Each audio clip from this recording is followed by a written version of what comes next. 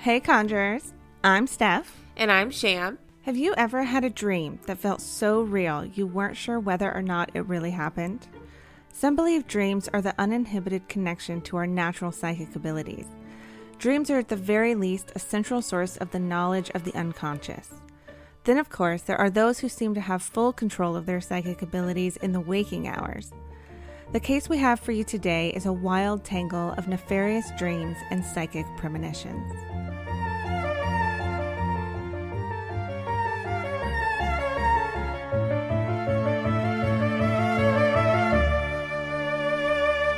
On August 12, 1993, in a small rural community near Big Fork, Montana, a happy couple slept peacefully in their bed, blissfully unaware that at that very moment someone was crawling through their basement bathroom window. The intruder quietly made their way through the house and upstairs to the master bedroom.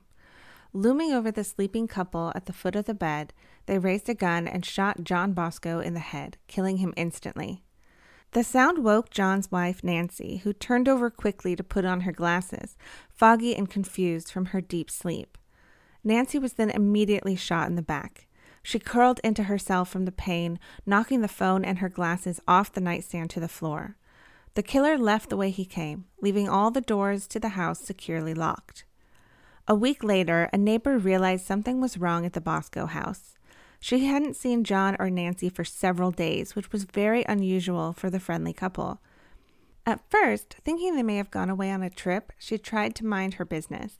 But when she noticed the windows were open but all the doors were locked, she knew they wouldn't leave the house in that state and called police. The police found the couple dead in their bed.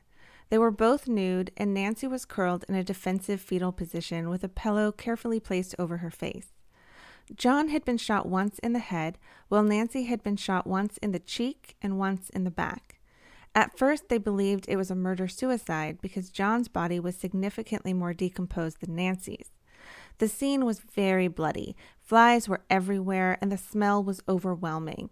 John's body was black from decomposition, with maggots ravaging his body, while Nancy was in a much better condition. My worst fear is being in a situation where I'm completely caught off guard. Most of us don't even know what's happening within a few seconds of waking up. There's no time to even figure out what's happening to react appropriately. Oh, mine too. Nancy never had a chance. Yeah, and just because he decomposed faster doesn't mean she's responsible. Right. And during the investigation, police didn't find a gun anywhere in the house. So this changed their theory from murder-suicide to murder. John did own a gun, but it was missing. Aside from the missing pistol, a few small items were missing from the home, but robbery wasn't believed to be the motive behind the murders. Jewelry and Nancy's purse were still present and in plain sight. Police determined John's stolen gun was not the one used in the crime itself. Whoever had done this had taken precautions. The telephone line had been cut to the house, and the power had been shut off manually from the basement. The autopsy revealed that John and Nancy had died around the same time. Nancy's body was only less decomposed because her wounds were covered by a pillow, preventing the maggots from getting to her as easily. You see, maggots feed on decaying flesh and spread enzymes that help turn the body into goo that's easier for them to eat. Since the couple was found naked and semen was found inside Nancy, they considered the idea that the crime may have been sexually motivated. Family and friends informed police that John and Nancy had been trying to get pregnant, and the tests confirmed that the DNA found on Nancy's body belonged to John. There was very little evidence that could help the case in the end, and the case went cold for months. Family of the couple had no idea who could have murdered them. They had only been in Montana for 6 months, not long enough to make any serious enemies. Well, if you're trying to get pregnant, that does explain why semen was in her body. But who do you know outside of your immediate neighbors and coworkers in less than 6 months of living in a new state? Yeah, and some people just like to sleep naked. I don't think you can assume it was sexually motivated just off the fact that a married couple were naked and had recently had sex. 6 months doesn't really seem long enough to make someone hate you enough to kill you, but if some crazy killer saw them and decided that's all the motivation they needed, it wouldn't matter how long they've been there. That's true. But what made them move there in the first place? Great question. Let's back up. In 1990, 29-year-old Nancy Peterson lived in Colorado and had always wanted to be a model. After college, she got a job in sales. It wasn't her dream, but she was charming and outgoing, and people naturally loved her, making it easy to close a deal. She would call people and discuss what she was selling and set up a time to show it to them. One day, she called a man named John Bosco, who was working as a furniture maker. After the sales pitch, he invited her over, but not because he was interested in the product she was selling. John and Nancy hit it off right away. Fate had brought them together at a difficult time in his life, but Nancy was just the positive change he needed. John was going through a brutal custody battle with the mother of his children, and Nancy was the light at the end of the tunnel. There was nearly a 10-year age gap between them, with John being 38 years old and Nancy being 29, but that didn't matter to them. They were in love. Everyone said that their love was electrifying, and they were made for each other.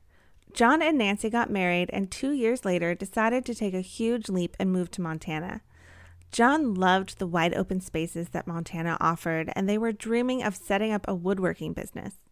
The plan was to move to Montana, get settled, then they would go back and get the kids and move them to Montana too. They bought a beautiful house with land and even a woodworking shop for their business.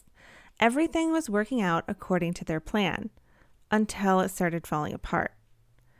John enrolled his 2 kids in school in Montana when they came to visit for the summer.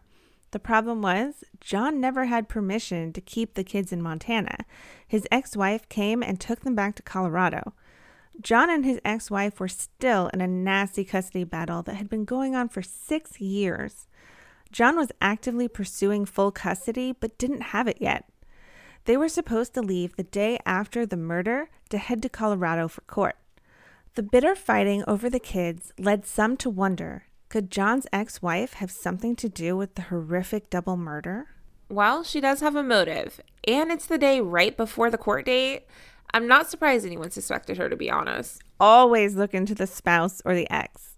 I think her kids and the fact that she was all the way in Colorado at the time of the murder cleared her, though. You can always hire someone to do the dirty work for you. If not her, then who? Well, there was also a dispute between John and the guy they bought their house from. They bought the house with the intention of starting a woodworking business. After buying the house, they learned that there were zoning restrictions preventing them from starting a business in that location. The previous owners claimed John was told up front about the zoning restrictions, but John claimed to have been lied to. The dream of starting their business was the main reason they bought that house, and just like that, it all went up in smoke. John was furious, but no one believed the previous owner of the house had real motive to murder anyone. Then there was the trouble Nancy had been having with the local teenage boys. She had complained that some boys from the area had been watching her. Neighbors corroborated that teenage boys would drive past the house on a daily basis and honk at Nancy. She even caught them spying on her while she was sunbathing. The only other possible motive police uncovered was a few people who claimed John had expressed concerns that he would be murdered soon. Apparently, he had stirred up some trouble back in Boulder, Colorado, and was planning to expose several powerful attorneys and judges for corruption. Okay, it sounds like there's a ton of suspects for the police to look into at this point. I mean, the teenage boys could just be a bunch of little knuckleheads, but they also sound like potential stalkers. I agree. I know they didn't live there long, but in the 6 months since they moved there, they seem to have had several serious issues with various people. I also agree about the teens. Most likely idiot, horny boys, but it needs to be looked into because you never know when someone's willing to cross that line. I mean, sick people can easily be triggered by being rejected. So were any of these leads hot or what? No, they didn't lead to anything solid at all. With the investigation going nowhere, John's mother, Toni, was desperate for answers. She contacted a man named Daniel Brinkley, who claimed to have psychic abilities in hopes of finding clues to solve the case. Let me explain a little about Daniel and how he developed these powers. On September 17, 1975, 25-year-old Daniel was living in Athens, South Carolina. He was on the phone with his best friend Tom while a terrible storm passed right overhead. A jolt of lightning shot through the window of his bedroom, tossing him across the room right out of his shoes, which were left literally welded to the floor. He couldn't move or talk, but he felt like he was on fire. He was dead when they arrived at the hospital, though they tried to resuscitate him. It was no use. He was pronounced dead.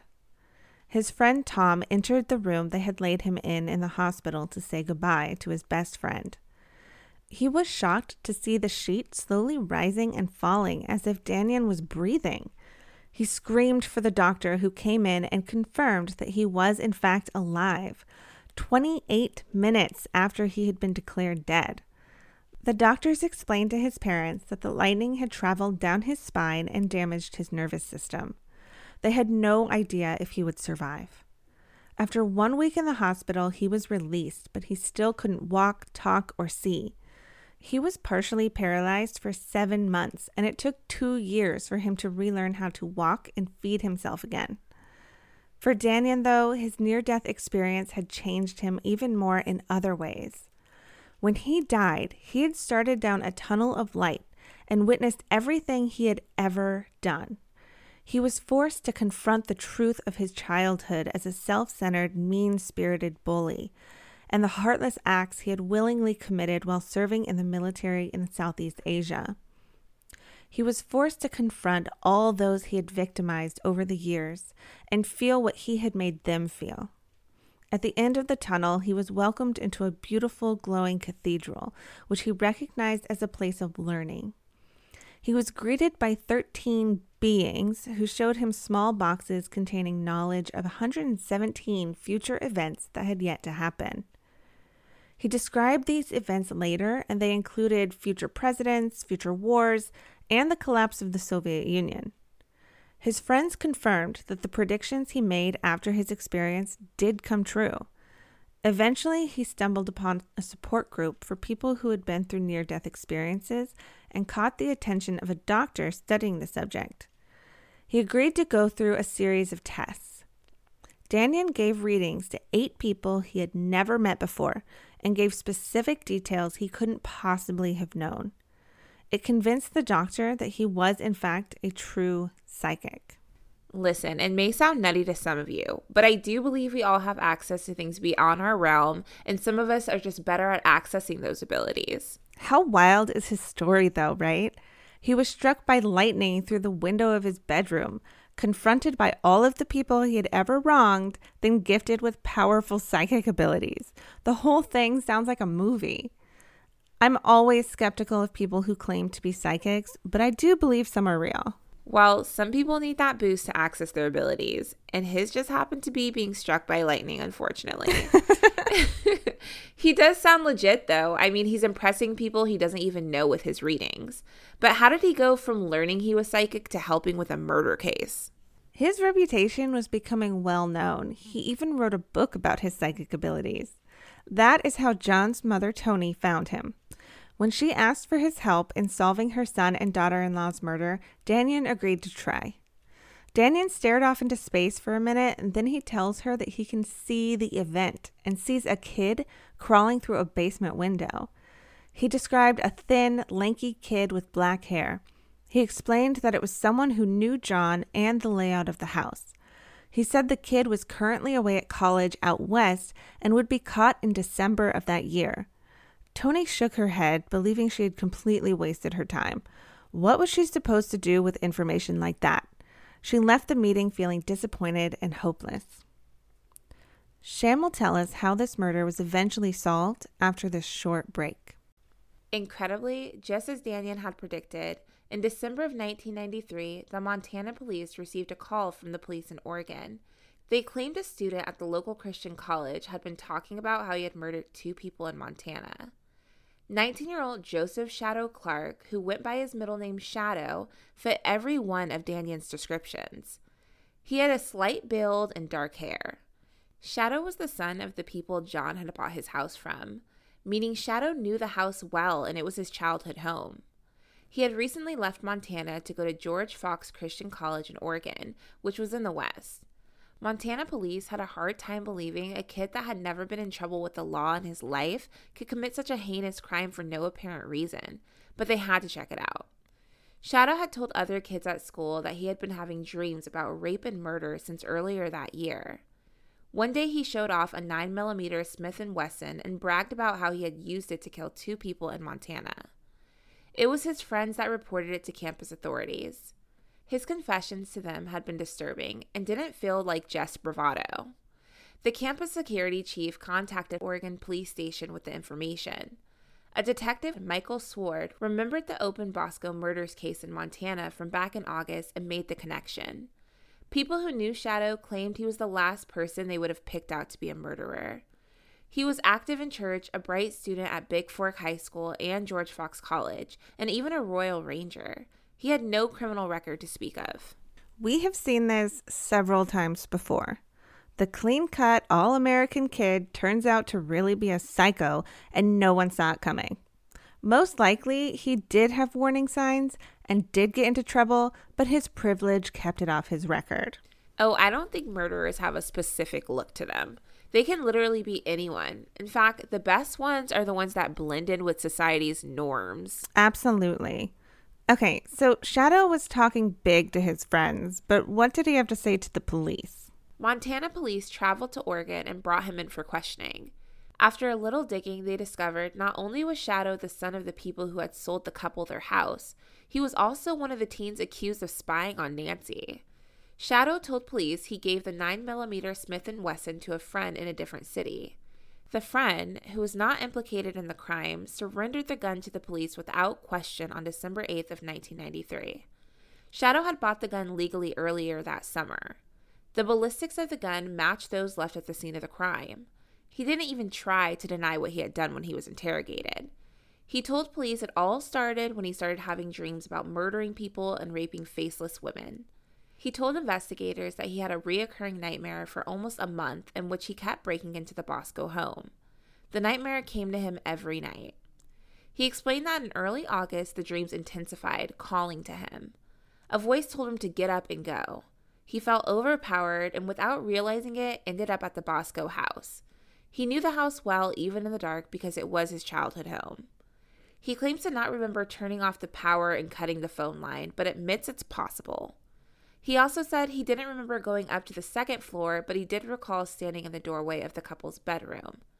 He says his memory of that night is spotty and comes in flashes. That's bizarre. I'm not sure if I believe that or not. I mean, it's possible he had a psychotic break and the dreams were how his brain was trying to deal with it. I certainly don't think he was possessed or anything. What do you think about the dream excuse? Okay, there's no way he made that drive, snuck into that home, and murdered that couple, all while believing he was dreaming. If he had been staying with the couple and woke up in the middle of the night and walked over to their room to harm them, then his little dream theory would be stronger. So he didn't really remember breaking into the house. How does he even know he did it if he doesn't remember? That's just it. Shadow was able to detail the murder just fine. He explained that he shot John in the forehead while he slept. Then Shadow heard a noise from Nancy's side of the bed. He thought she was cocking a gun and instinctively pulled the trigger. When she started screaming, he panicked and shot 3 more times in her directions with his eyes closed. Most of the shots missed, but one of the bullets that did hit Nancy went into her back, hitting her ribs, lung, and shoulder blade, coming to a rest in her left shoulder. The second went into her jaw before ricocheting out of Nancy's eye, killing her. Nancy also had fresh bruises on her right calf and left thigh that were never explained.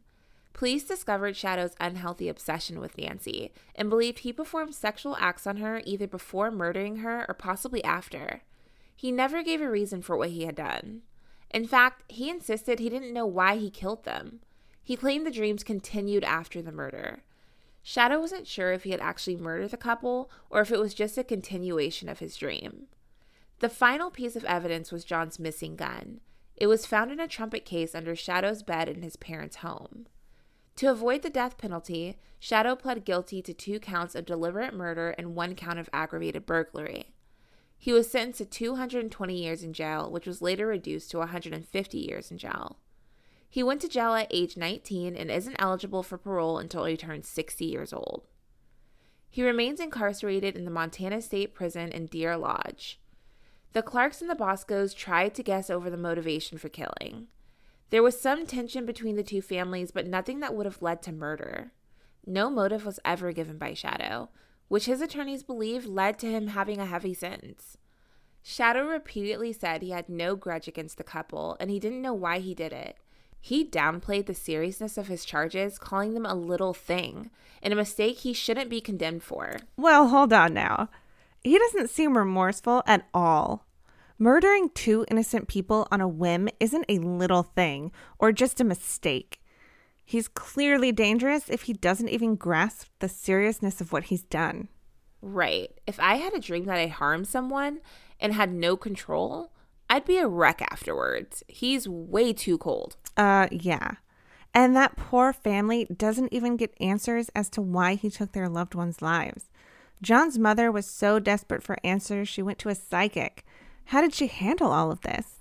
John's mother, Toni Bosco, was a columnist in the Catholic News Service and wrote an article on her struggle when Shadow was faced with the death penalty for what he had done to her family. She wrote, and I quote, "Very early in life, I was chilled by the thought of legal execution. It was the day my Uncle Tony's wife was physically restrained and taken to what they called an insane asylum in Poughkeepsie, New York. I asked my mother why Aunt Margie went crazy, and she told me. Her brother and 2 friends had robbed a store and killed the owner.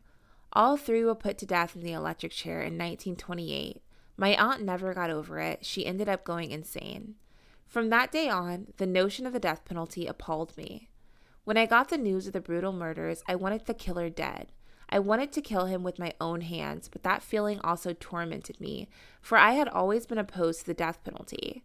I felt now I was being tested on whether my values were permanent or primarily based on the human feelings and expediency. When it hits you personally, the anger and the pain of your loss makes you want to tear apart that person who stole your loved one and your happiness. But does this do any good in the long run? And should we be in the business of killing people? I saw so clearly that we are wrong to put the emphasis on penalty when it should be on unnatural death and all the horror this word conveys. Unnatural death at the hands of evil is horrendous, but it's even worse when it's sanitized by calling it lawful.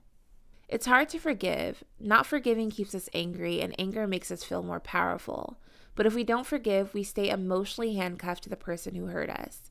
Now I am free enough to pray for Shadow Clark, hoping he will one day be able to respond to the touch of grace we are all given by God and find redemption. His act of killing reinforced my commitment to affirming life and forever my opposition to the death penalty." End quote. Wow. She's a better woman than I could be in that situation. To set aside the pain and anger she must have felt in order to analyze her own beliefs on how the killer should be punished is so wise and emotionally mature.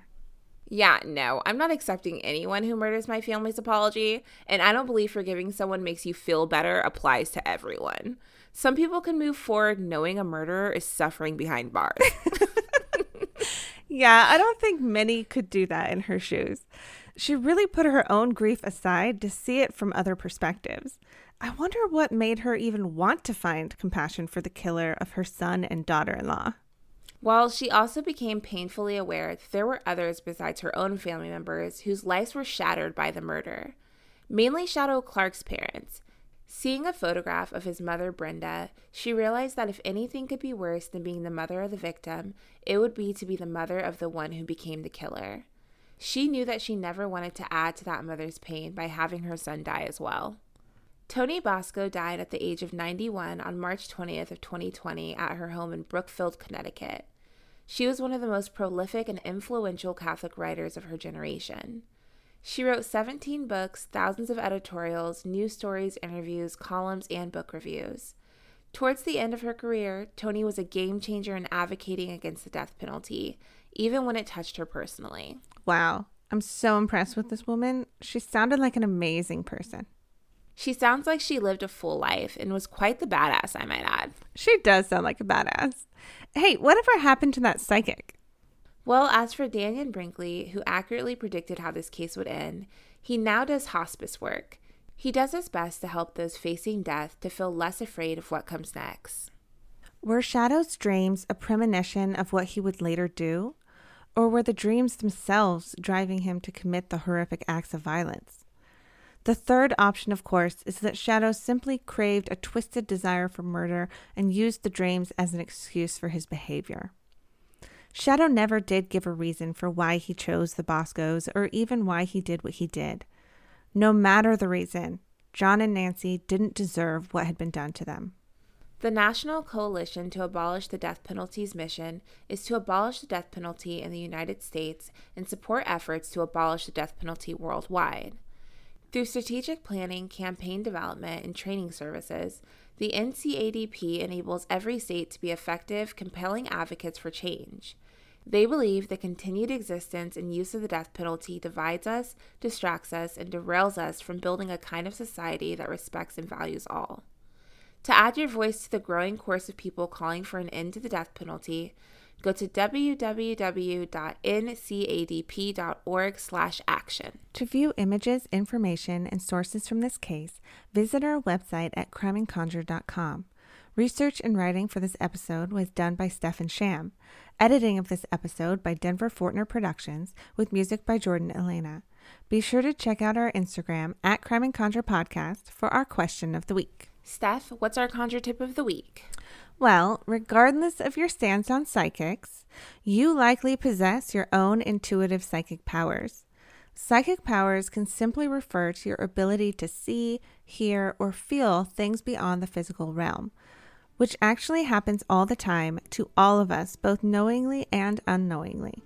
It could be a dream that comes true or a bad feeling that warns you away from a dangerous situation. To help with this, you can use any type of apatite crystal. Apatite offers an energetic focus on clearing and stimulating the third eye chakra. It also stimulates inner visions and enhances psychic abilities. I feel like this would be a great crystal to help you meditate. We'll be back next week with another episode. Until next time, stay vigilant, conjurers.